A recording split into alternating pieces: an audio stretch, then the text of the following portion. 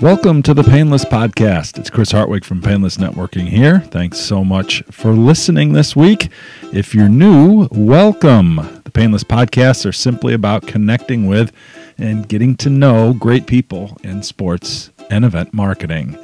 Really excited to have you listen to my conversation with today's guest, Dan Migala, co-founder and Chief Innovation Officer at PCG Sports Desk. You may remember Dan's co-founder, Josh Kreitzler, was a great panelist at April's Painless Sports Marketing Leadership Session. Both of these guys are just great people. They've done some great work.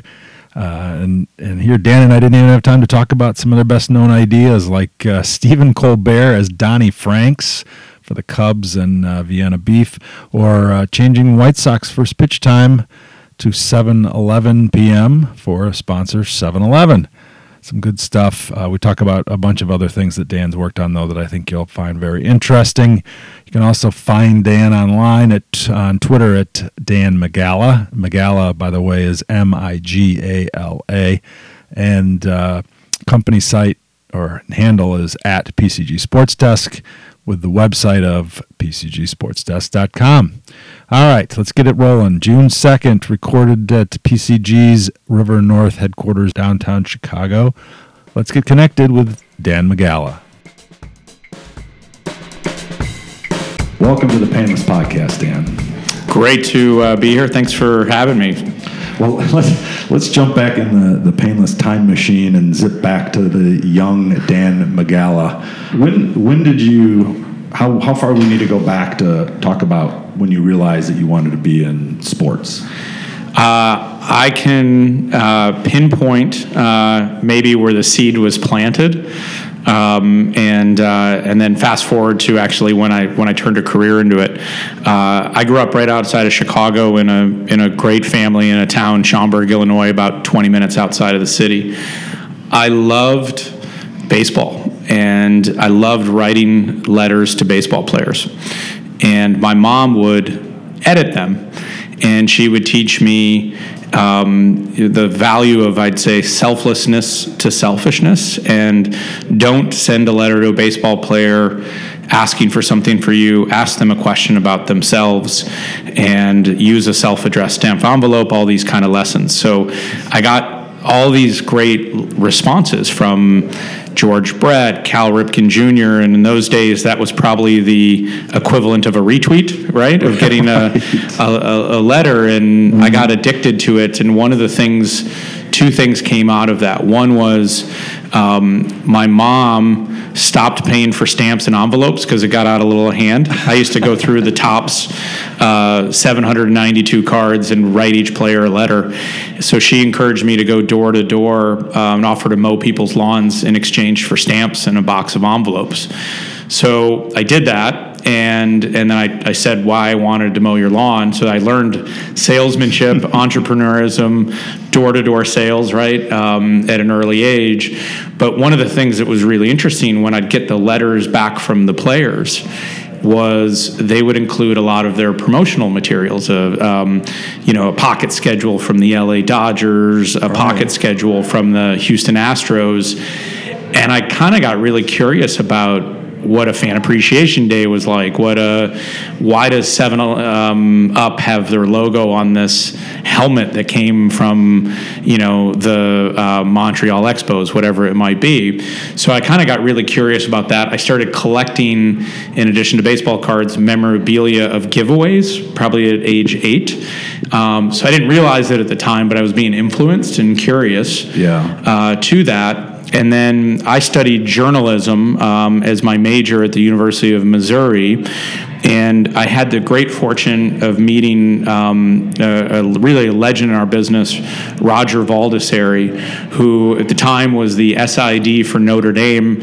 And really, for the college listeners, he was the founder of NACMA, the Collegiate Marketers Association.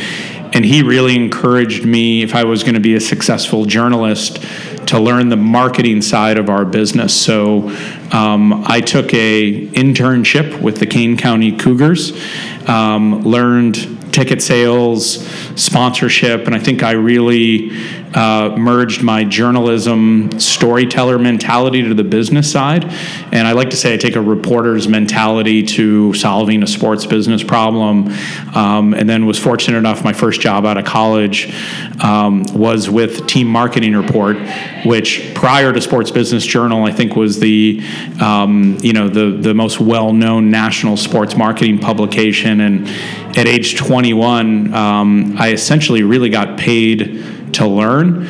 The beat that I covered was what happens in the box office, what happens in the CFO's office, and I got incredible relationships across all 4 sports leagues, college brands, and was really paid to learn, very similar to just having a sit down. So I learned fundamentals of what works with the Toledo Mud Hens also works with the Los Angeles Lakers.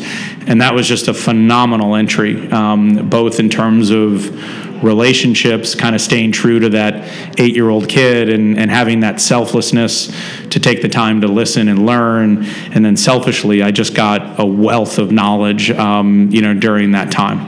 And did you think when you were graduating, were you saying, I was looking for this journalism? Were you thinking this would lead to a journalism career, or were you thinking at that point too that you were getting into more of the business angle? A couple thoughts. There was you don't really have a vision, I think, at that point. Under the language of my parents, you need to get a job with benefits, was quote unquote the most, that was part of it. I think what I learned, reflecting, is the value of an open mind on your career path and really finding your sweet spot. Like a lot of my journalism classmates, I wanted to be on SportsCenter. I wanted to be Bob Costas, and Missouri's got a great program that allows students the opportunity to go on that path. What I realized was if you listen to the marketplace, you build relationships with people like Roger, you can carve your own path. Mm-hmm. And I think that's what happened to me.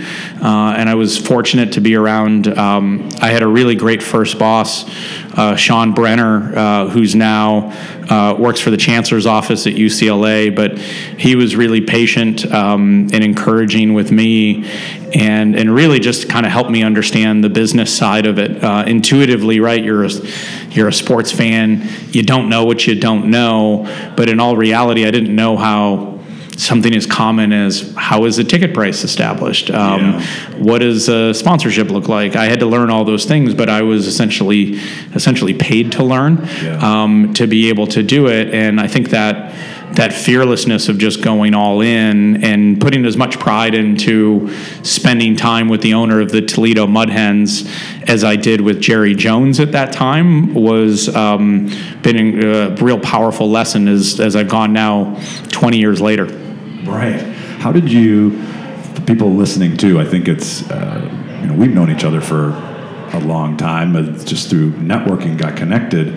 How did networking and everything else, your letter writing and those things, play into either landing with Jeff Sedevy and the Kane County Cougars or getting connected with Roger Baldessari, for example? Yeah, a couple real interesting lesson of if I'm looking back on my life in that moment that I met Roger Baldessari. The Kentucky Derby, through Visa's partnership, used to have a sports journalism conference where 100 college students that had an interest in journalism could attend. Visa's interest was they were heavily invested as a brand in horse racing, so they wanted the next generation of journalists to be educated that horse racing was a premium product, on the level of the NBA, NFL, et cetera. So I was lucky enough to get to go. And there were a lot of working journalists that were already at Churchill Downs that week, so we got exposure to some great professionals. And I'll tell you, and it's such a pivotal moment in my life that I was probably not smart enough to recognize, but instinctively I did the right thing. There was a panel, and on that panel, it was Bob Costas, Chris Fowler, and Leslie Visser. Talk about for a 20-year-old kid that wants to pursue them, I was in awe of them. Roger Baldessari, who I'd never heard of, had no context to what a sports information director was the one moderating the panel. As you can imagine, those 100 kids ambushed the stage right after, and Roger was all alone. Really? Everybody went after the star power. So I went up and just introduced myself to him, and he said, you want to take a walk? And he took the elevator down from the 6th floor at Churchill Downs, and we got to the ground floor, and we walked around the track, the racetrack. And he just asked me about me and my family and what is a dream that I have. And I had a more, in-depth, personal, deep conversation. And I really listened to him. And when I came back up 30 minutes later, whether I realized it or not, my life and my path changed when I crossed that finish line. Got to pass the finish line of the mile and a quarter it is at Churchill. We were a little slower than Secretariat, for the record. But what I realized was I went back up, and there was still a line of people waiting to talk to Leslie Visser, and the rest of the group. And what I realized is, and used the word, even networking, I realized the power of developing a relationship with somebody and not just collecting names or, that. And I gave Roger a hug.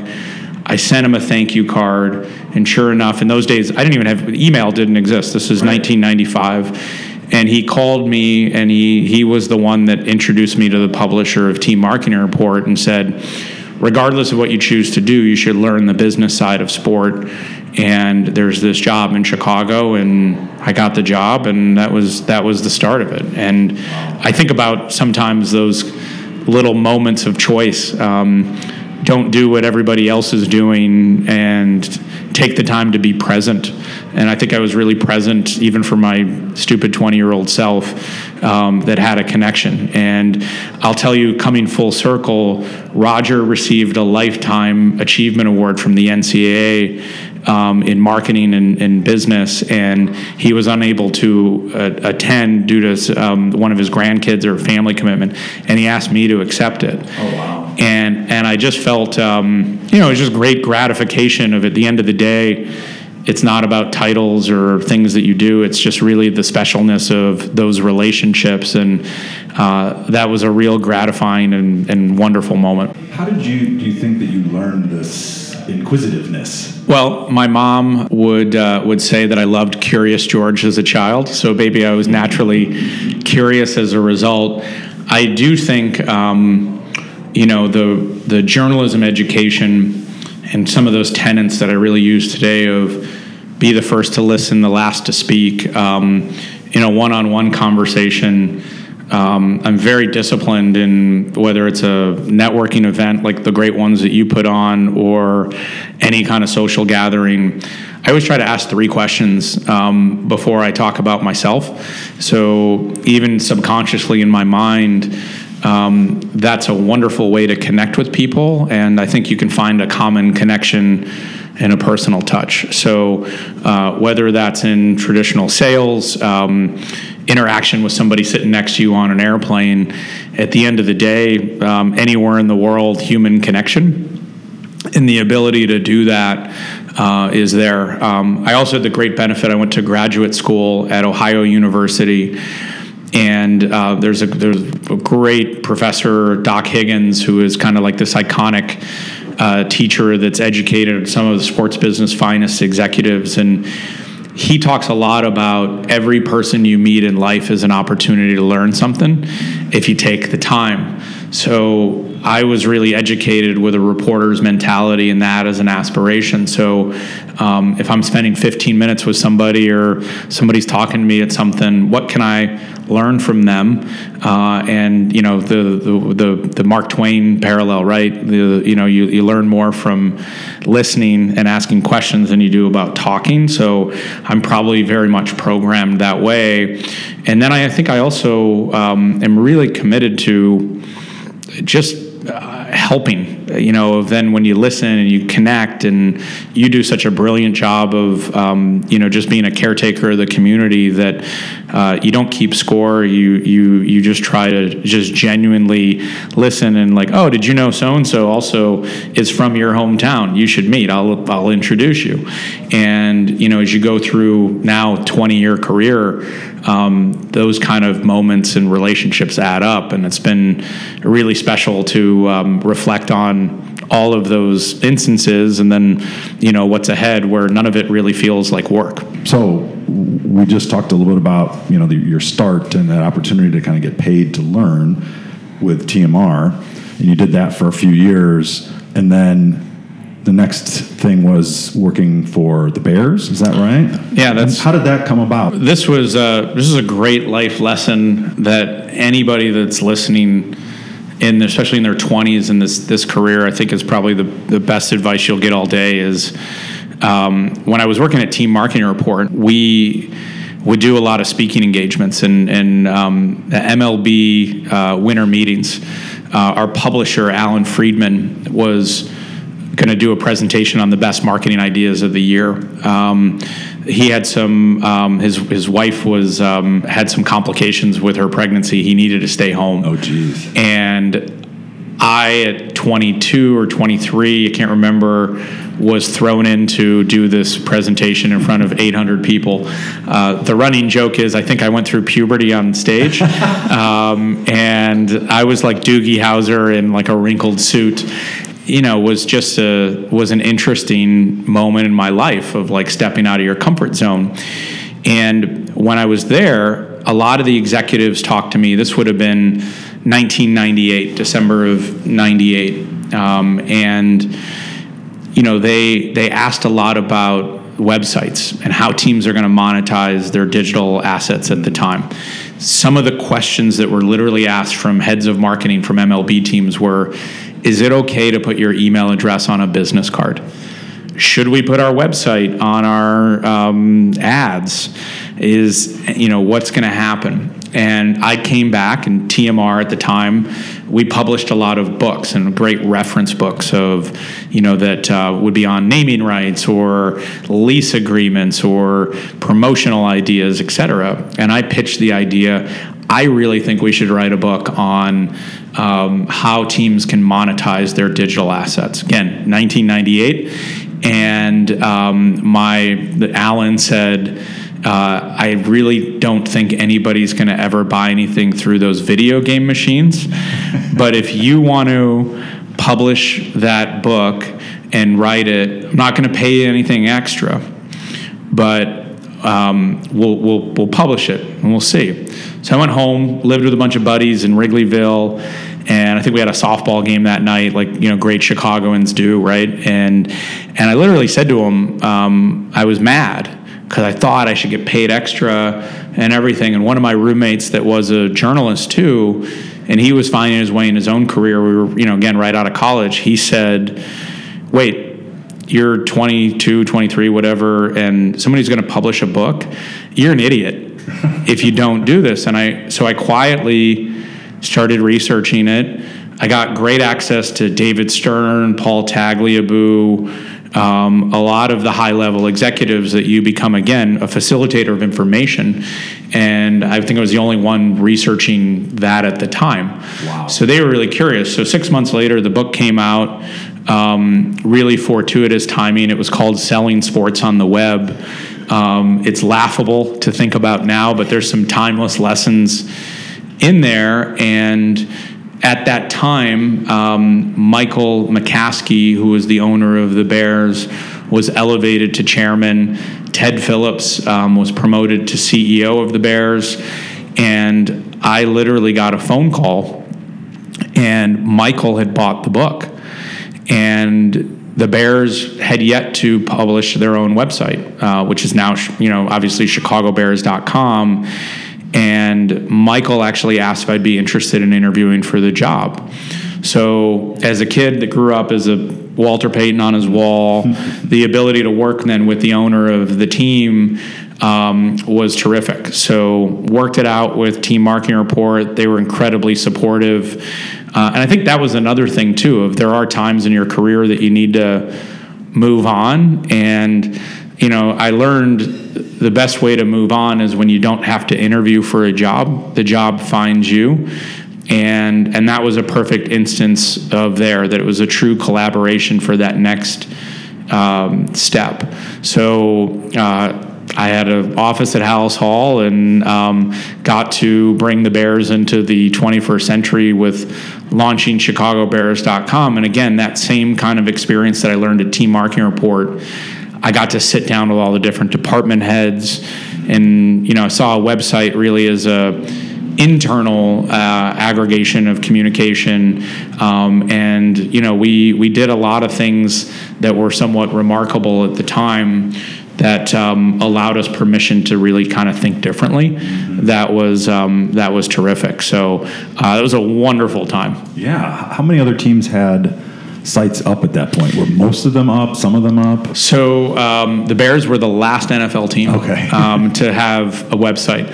So you had the benefit then of reaching out to all the other teams and learn what they would do differently, and that ability to do it. And it's interesting. I think about that a lot now. We've gone through that with a couple of our major league level partners that we work with. When Snapchat comes out, mm-hmm. and or whatever the next thing is sometimes it's advantageous to be last. Sometimes it's better to be first. And understanding of kind of the cycle of that on the digital universe and that, I think we have a really good handle on that. I think the Bears example really helped me on a first person. And I would say this too, also communicating that to the owner and the CEO of when you need to move fast, when you need to be more methodical and surgical in the approach, and what the difference could be. And I think that's really helped, because you look back and you're like, why wouldn't you have a website? Well, there was other priorities, that they had at the time, in the same way of like, why doesn't a team have a Snapchat page or or filter or whatever it might be? Mm-hmm. And I think those are timeless lessons where history repeats itself, but the I guess the headlines are just a little bit different, but the framework and the approach and the process is the same. Right, and that's left you better prepared to address the next one as it comes along, and you can borrow from what you've learned from the past stuff, and I would think give you a lot of confidence to, okay, we're going the right direction with this. It may not be a grand slam, but this is the way we should go with it, right? Yeah, absolutely. And there's one tenet that we really subscribe to. We have a great partnership with the Cleveland Cavaliers, and Len Komorowski is the CEO of the Cavs. And actually, ironically, back in my early Team Marketing Report days, Len ran marketing for a minor league hockey team. Mm-hmm. And, of that value of thinking about 20 years ago, giving him the respect at where he was at to where he is now, those are deep relationships that are rooted in, again, relationships, rooted in that trust and that long-term thinking. He says something that I share with team owners, and I think is very appropriate all the time. He doesn't think of it as a digital strategy. It's just a strategy.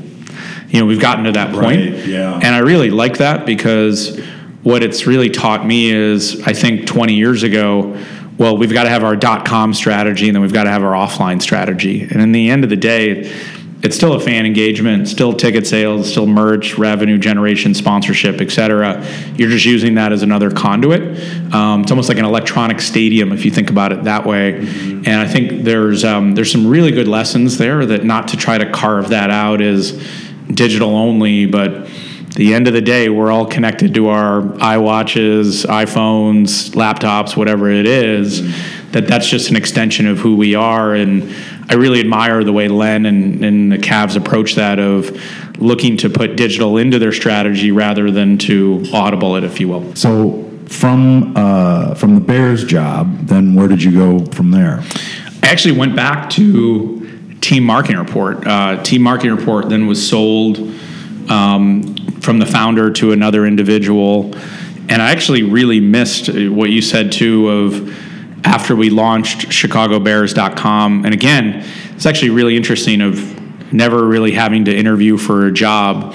The new owner approached me about coming back to be the publisher, to run Team Marketing Report. And I talked to Ted Phillips about it, who is my boss, the CEO at the Chicago Bears. And I think of your boss as a mentor, especially in your 20s, and being personally invested in you. I explained what the opportunity was, the ability to learn and now take this digital expertise to another level. And versus we had launched the Bear site, and he just looked at me and he said, you'll always have a place here, but I would be doing a disservice if I didn't say this was a better opportunity for you at this time.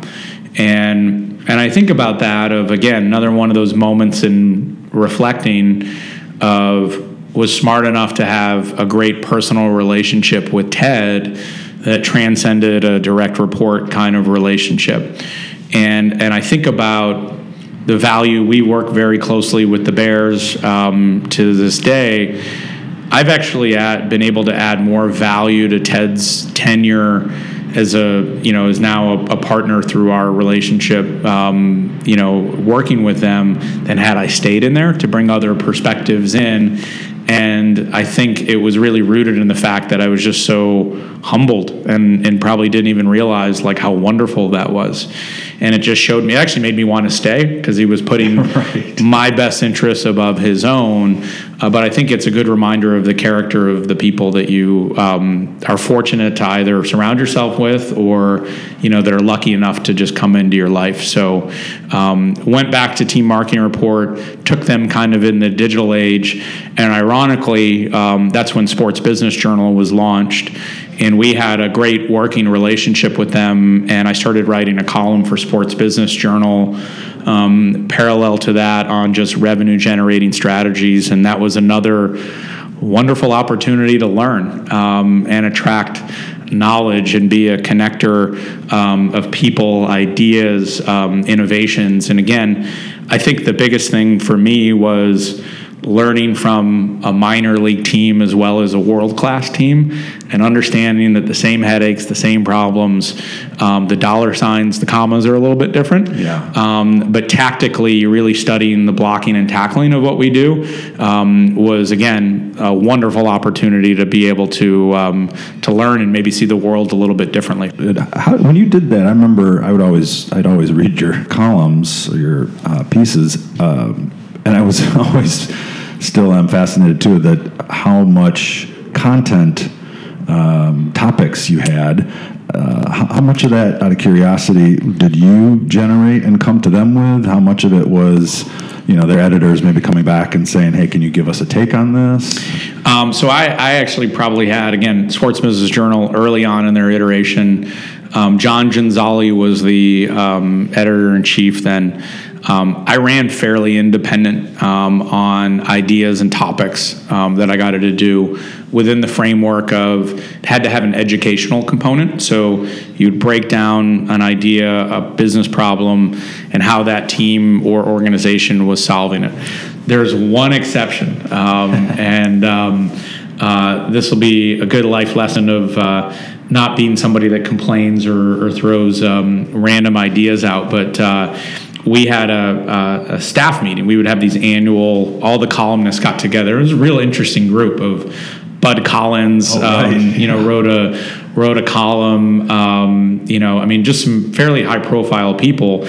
And they were like, what's a vision that you guys have, or what's an idea that you see that no one else does? And I literally said, I was at a marathon, and I think that marathon sponsors do a horrible job of understanding who their target audience is. They can't decide if it's the runners, the participants, etc. So I didn't realize that some people on the staff were very passionate marathoners.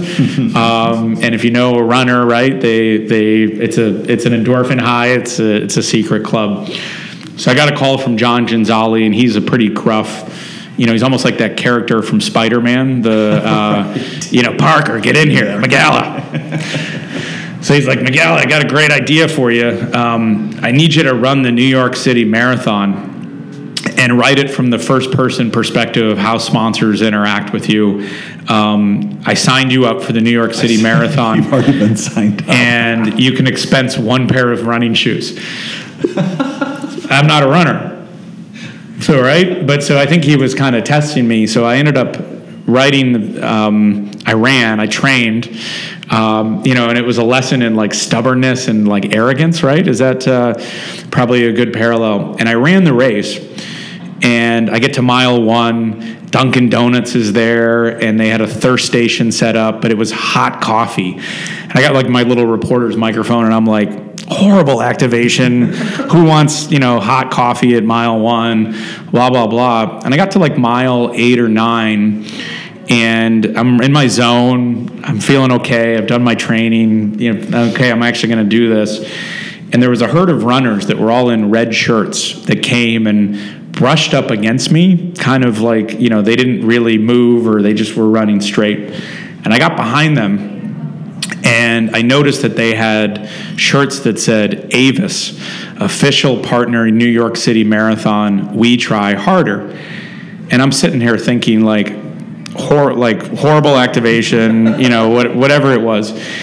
Another group of Avis runners came by. This time I stepped to the side, I'm running, and I talked to them, and I said, this is like the second time you guys almost ran me over. And they were like, well, why? And then they're like, well, we're sponsors of the race. So I'm thinking entitlement, and just what's going on here? And they said, well, let's face it, we're a rent-a-car company, and rent-a-car companies have a bad reputation. They're just by doing what they do. And our value proposition is we try harder. So there's 50 different groups of us. And the person in the middle of our circle right here, and we're having this conversation as we're running a race. Person in the middle, we're from Rhode Island. She's legally blind. And we're all Avis employees that are trying harder for her as a storytelling opportunity.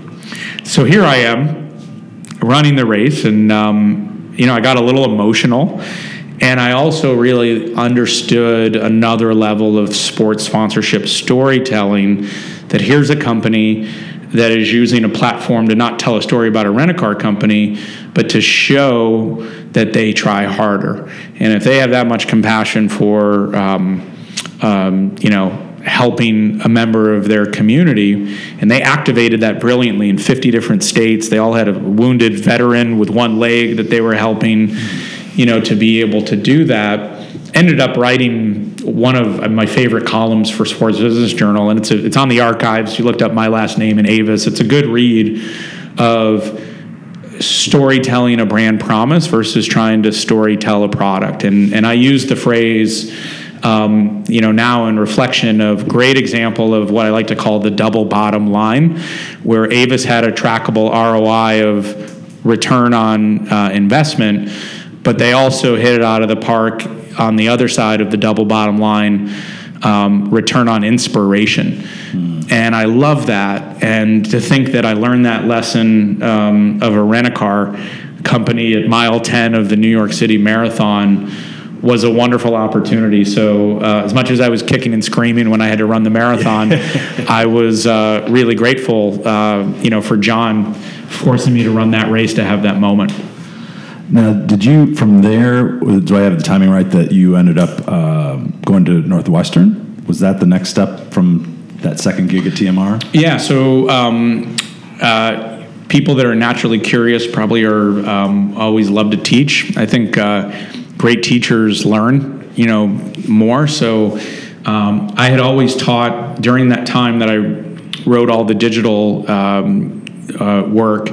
I taught a class at Arizona State and in their MBA program. For a Chicago guy, it was a great gig. It was a 1-week, all-intensive course in Tempe, Arizona. January, sign me up. And I did that for 3 or 4 years, and then Northwestern was given some serious thought to launching a program. So was incredibly proud that, as again, Chicago guy, is very much a more of a part-time commitment with some very strategic responsibilities of setting the curriculum, what's the policy to be able to get in. So I really learned that and helped launch that program. And they gave me a great flexibility to teach a class that I still teach at Northwestern. It's called Non-Traditional Revenue Generation. And it's really the core belief that any sports organization at any level, if they pause and they think a little bit differently, there's a path to incremental revenue. Mm-hmm. So that's how we really design that course. And the course is somewhat of like, this is my life, because we trace back through a lot of those examples and learnings. And then we actually do a real project where we bring in executives from the team, and they have to present their vision in front of a Ted Phillips, in front of a Jim Phillips at Northwestern. We've brought in C-level executives from minor league baseball, San Diego Padres, et cetera, to be able to do it. And it's a lot of fun. That's awesome. So you did that for a couple of years, and then the Padres gig came up from there? Yeah. So you were writing your book while you were doing the stuff with Northwestern too. Yeah. Is that exactly? Dugout Wisdom. I think I mentioned that earlier, but find it on Amazon, people. Dugout Wisdom by Dan Magala. But so you did that, both of those. Probably how that worked as a part-time. You said kind of a responsibility with Northwestern. So then, if we have time, we'll come back and talk about the book. But the Padres gig. Again, you've talked about sometimes you don't have to interview for the jobs. I'm imagining that something like that happened in that case. Yeah. So, Josh Kreitzer and I had started PCG around 2008, or so, and we were a two-man shop. It's a challenge, right? Being an entrepreneur, being a tactician, and being able to grow and do that. Had a great relationship with Tom Garfinkel, who's another great mentor. Tom is now the CEO of the Miami Dolphins. Yeah. And we had done some project work with the Arizona Diamondbacks, and Tom was the COO of the Diamondbacks. And what happened was Tom entrusted us when he became the CEO or the president of the Padres in spring of 2009, could we take a look at the organization? And specifically, Padres, I think we're in that 5-7 year itch of the new building. What could you do to reimagine? We worked on it. And then gave them a little bit of a blueprint of what that could be. And we were still a smaller shop here. And what Tom said was, would you ever want to execute this vision? This would be the time, to do it. So had to work through the partnership here. Was able to, never sold my place here in Chicago. Mm-hmm. And really, again, relationships of the trust with Tom, the trust with Josh as a partner, and the ability to then go execute that vision. At that level, it felt very much like the right thing to do. And it was just like an awesome experience. I was there for 24 months.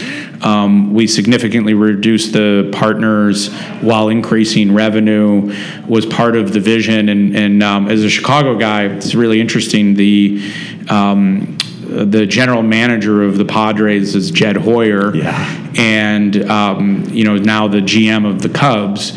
And Jed and I think for the first 60 days we were out there, we lived in the hotel together, and just really became friends. And I think even to understand how the right side of the hall better connects with the left in that moment in time was a real special learning experience, and that ability to do it and see things more organizationally has really helped us in our day-to-day here of what we do. We work a lot with the Cubs now too, and I think even the learning of integrating with what Colin Faulkner's team does with Jed and understanding that's sometimes there's a wall that's there and it's unintentional. But I thought in San Diego we did a brilliant job of being organizationally focused, and it really had kind of a fun startup mentality. The list of alumni that we had together, there's folks that are running the Kansas City Chiefs, the New Orleans Saints, Madison Square Garden, Staples Center, the Cubs. Paul DePodesta's office was right next to mine. He's now, running the Browns draft, and it was just a real interesting intellectual experience that I think Tom, to his credit, gave us a ton of freedom to really kind of challenge the core tenets of our business and do things differently. Well, yes, and Tom's I've worked with him when he was with the Dolphins, and Jeremy Walls went with him too, Chief Revenue Officer.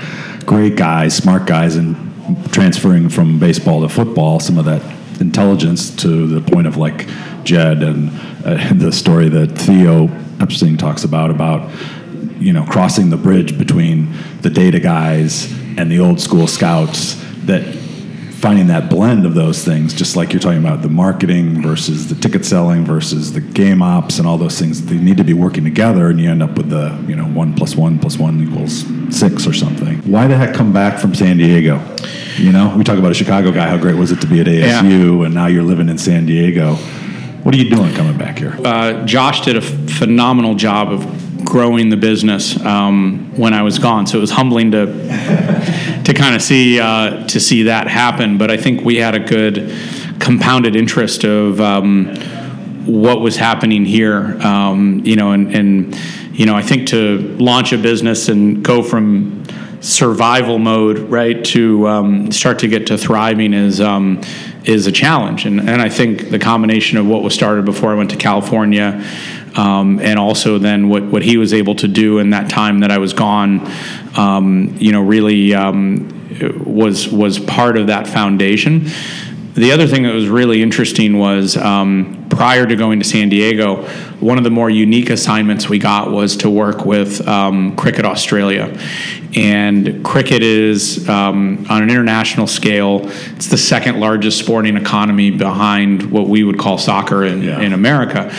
And Cricket Australia, we had worked on a number of strategies for them, and one of them was this concept of developing a new league that would, I guess from a U.S. parallel, would be the equivalent of if the NFL launched Arena Football League, but Tom Brady and Peyton Manning played in the league. That was kind of the vision for it.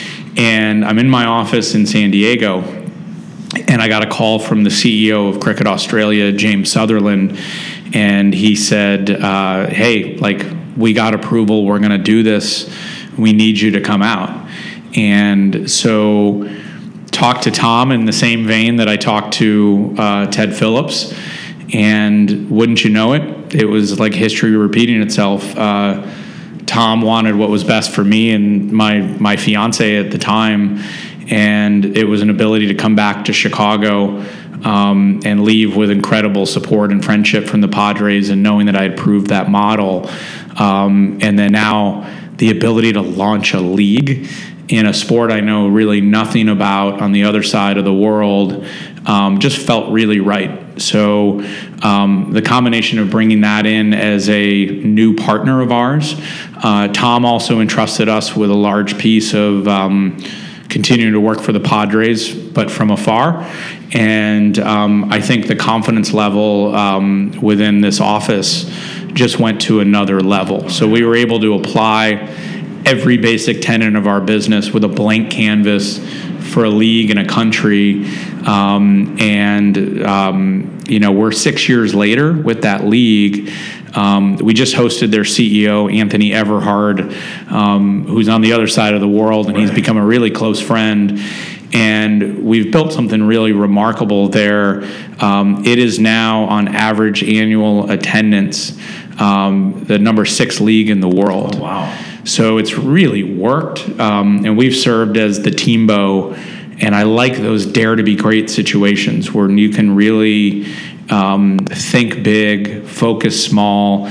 We like to say you find the extraordinary in the ordinary, and some of the things that we take for granted is we have a great team member here, Becca Hemby, and she talks a lot about start with the why. So we got to ask ourselves a question: why would a fan come to this game? Why would a mom bring their kid?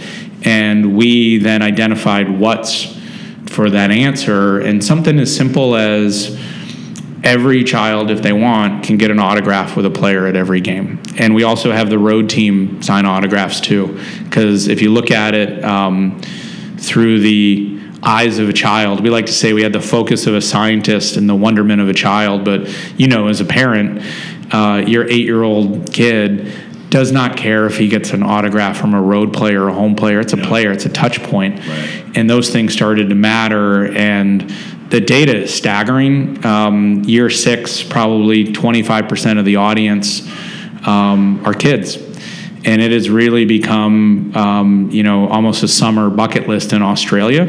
And the NBA has been here. They've looked at it of kind of what did you do? How did you do it? And that, to me, with Tom's support, and then bringing it back, just another level of growth and understanding of, what makes our business so special, but then to do it on another unique canvas. Now, I know some of the tenants work across not just sports, but, entertainment, probably in general. But there are some things that would certainly be unique to Australia and probably even different parts of Australia. How did you immerse yourself? Were you traveling there a lot and team traveling? Because it's just like you said, it's the other side of the world. It's nowhere close to a short flight or a cheap flight, and it would disrupt everything else you're doing with your business, basically. How did you accelerate that learning process? One, I got really good at sleeping on airplanes, and it's amazing. That flight doesn't seem as long as it once did, which is interesting. Those first couple of years, I probably went over there 5 or 6 times a year. But also, too, the time difference is 4 o'clock in Chicago is probably 8 a.m. in Melbourne. It got really good. You could think about it. The advantage sometimes is your disadvantage.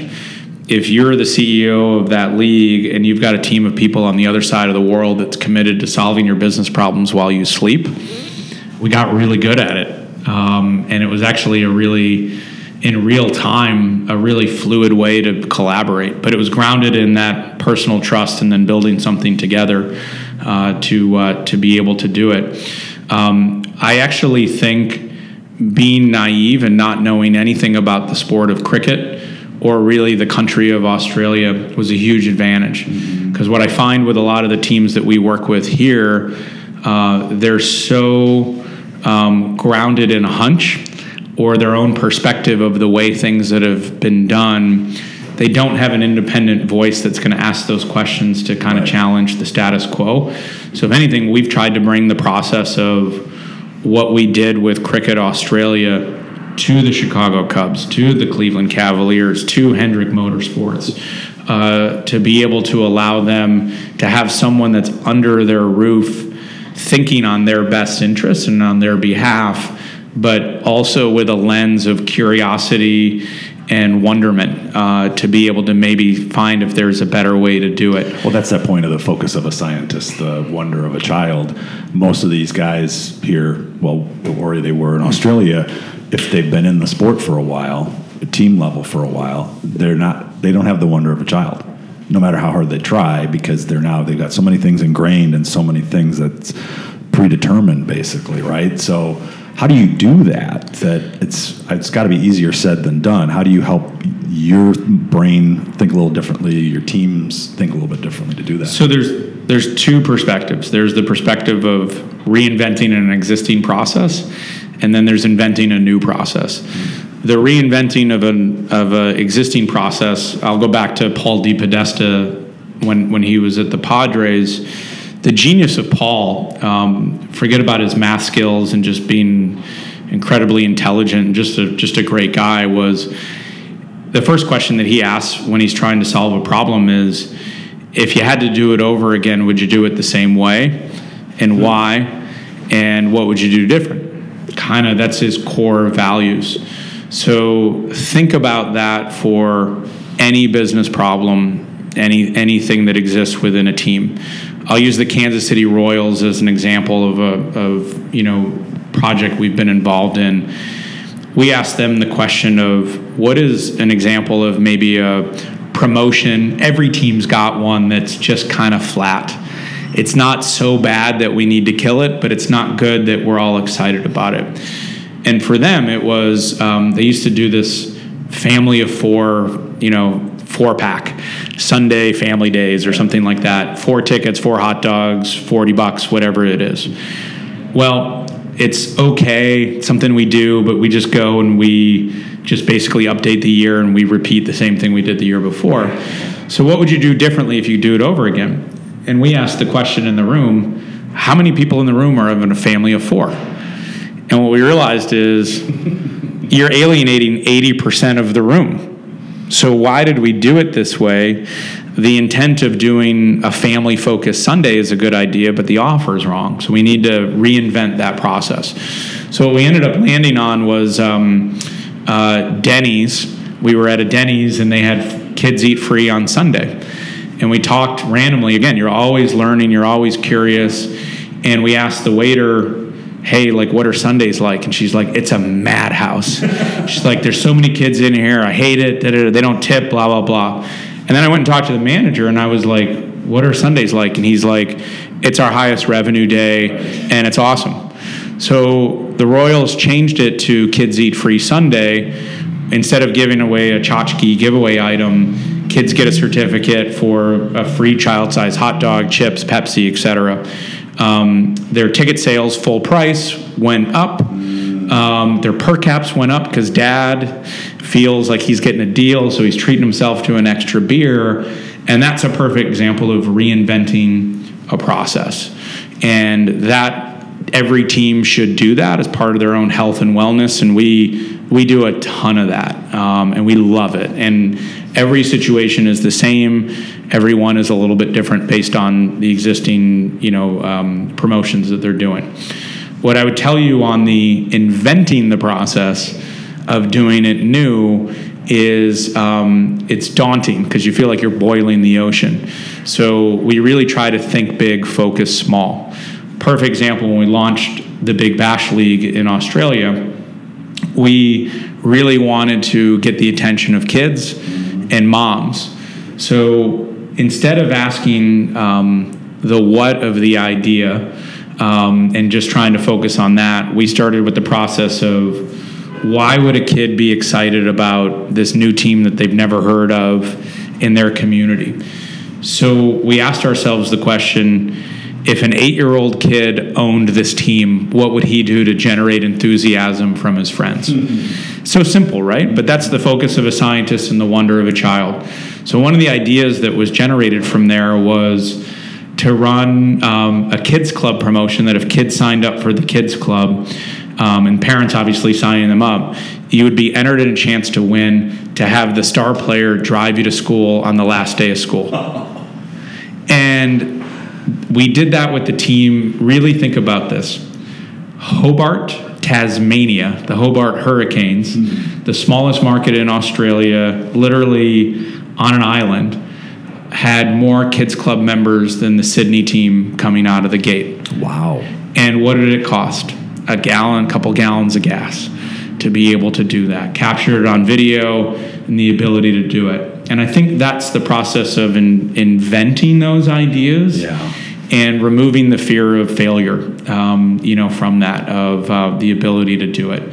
The hardest part, I think, in both of those lessons is when you're changing culture or an innovative process, you have a tendency to also say why we shouldn't do it.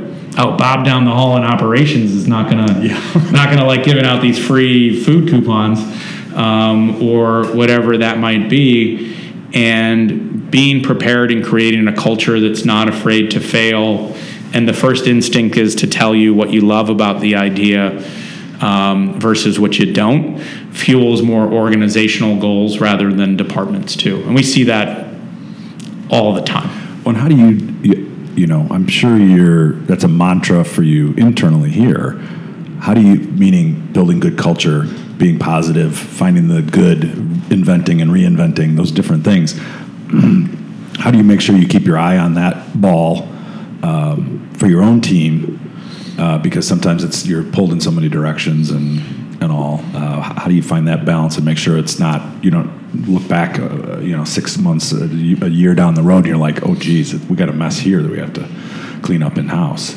Yeah, no, it's a great 30. I mean, I'm sorry to interrupt, but we haven't talked about it, but you're up to about 30 people working for this group now, right? So it's not you and Josh anymore. It's quite a few people. So how do you do that?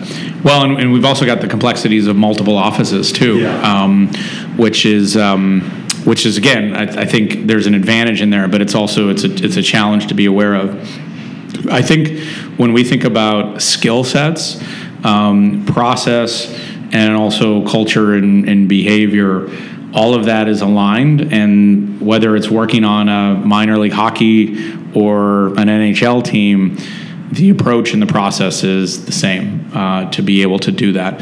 The unique thing is a lot of times there's a reminder that we've been in this room before. The names are a little bit different, and we had a great assignment a year and a half ago on behalf of the Indy 500, where it was very similar. Cricket Australia, right, was a very traditional brand that wanted us to really reinvent a vision for the next generation. The Indy 500 was heading into year 100 of the race, and they wanted to really own that moment in time. And what was really interesting was we were able to start that meeting with the Indy 500 leadership and say, with great confidence and no hesitation, we've been in this room before, only that was at Cricket Australia, and here's what we did, and here's the team of people that executed it, and here's what we learned that we would do a little bit better next time, and here's what we would bring. And they handshook and hired us on the spot. And it was really gratifying. In May of this year, the SBJ Awards, it was really cool. The Indy 500 was named Sports Event of the Year. They sold out last year for the first time. And those kind of, we call them moments of truth, I think that is a good reminder of the power of the team and the horsepower that's here and the different skill sets. Like, we've got an analyst that really drives kind of the data and insights.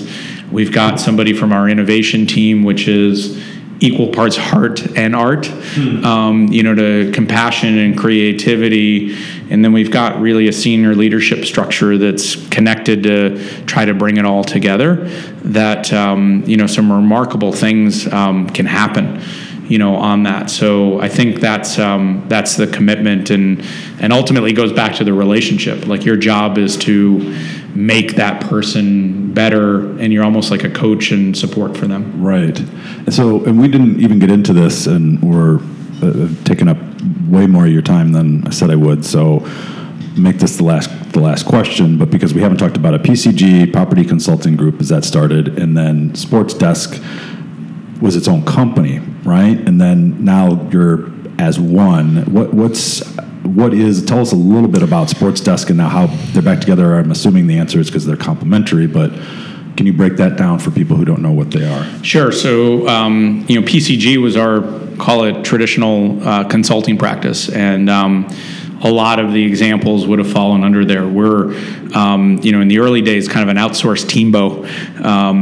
for the folks that would understand the team business operations within the NBA. We have a great personal relationship, and now he's a partner in Eric Fernandez, who managed all of AT&T's global sponsorships for 15 years, and naturally curious, right? Like, and Eric was in 2011, 2012, very interested in programmatic media, digital media, as a vehicle for him to more strategically activate his team sports USOC partnerships.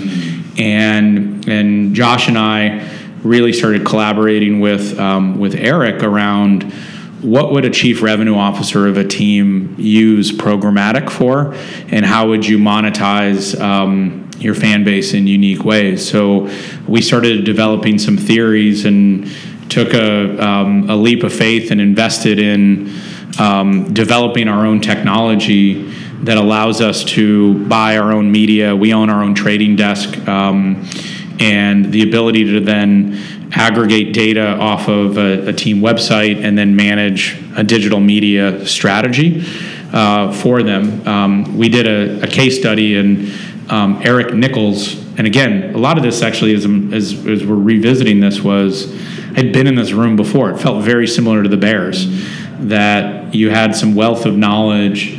You could apply it. You could ask the why, like Paul DePodesta would say, and how would you do it differently to reimagine what this could be. And Eric Nichols from University of South Carolina entrusted us with $20,000 for a digital media campaign around season tickets, and we used the data to segment. We thought the best fans based on online behavior would be young alumni, people that had recently graduated from South Carolina that lived within X amount of miles of the stadium, and then also young families in the area, whether they had an affinity for USC or not, or South Carolina or not.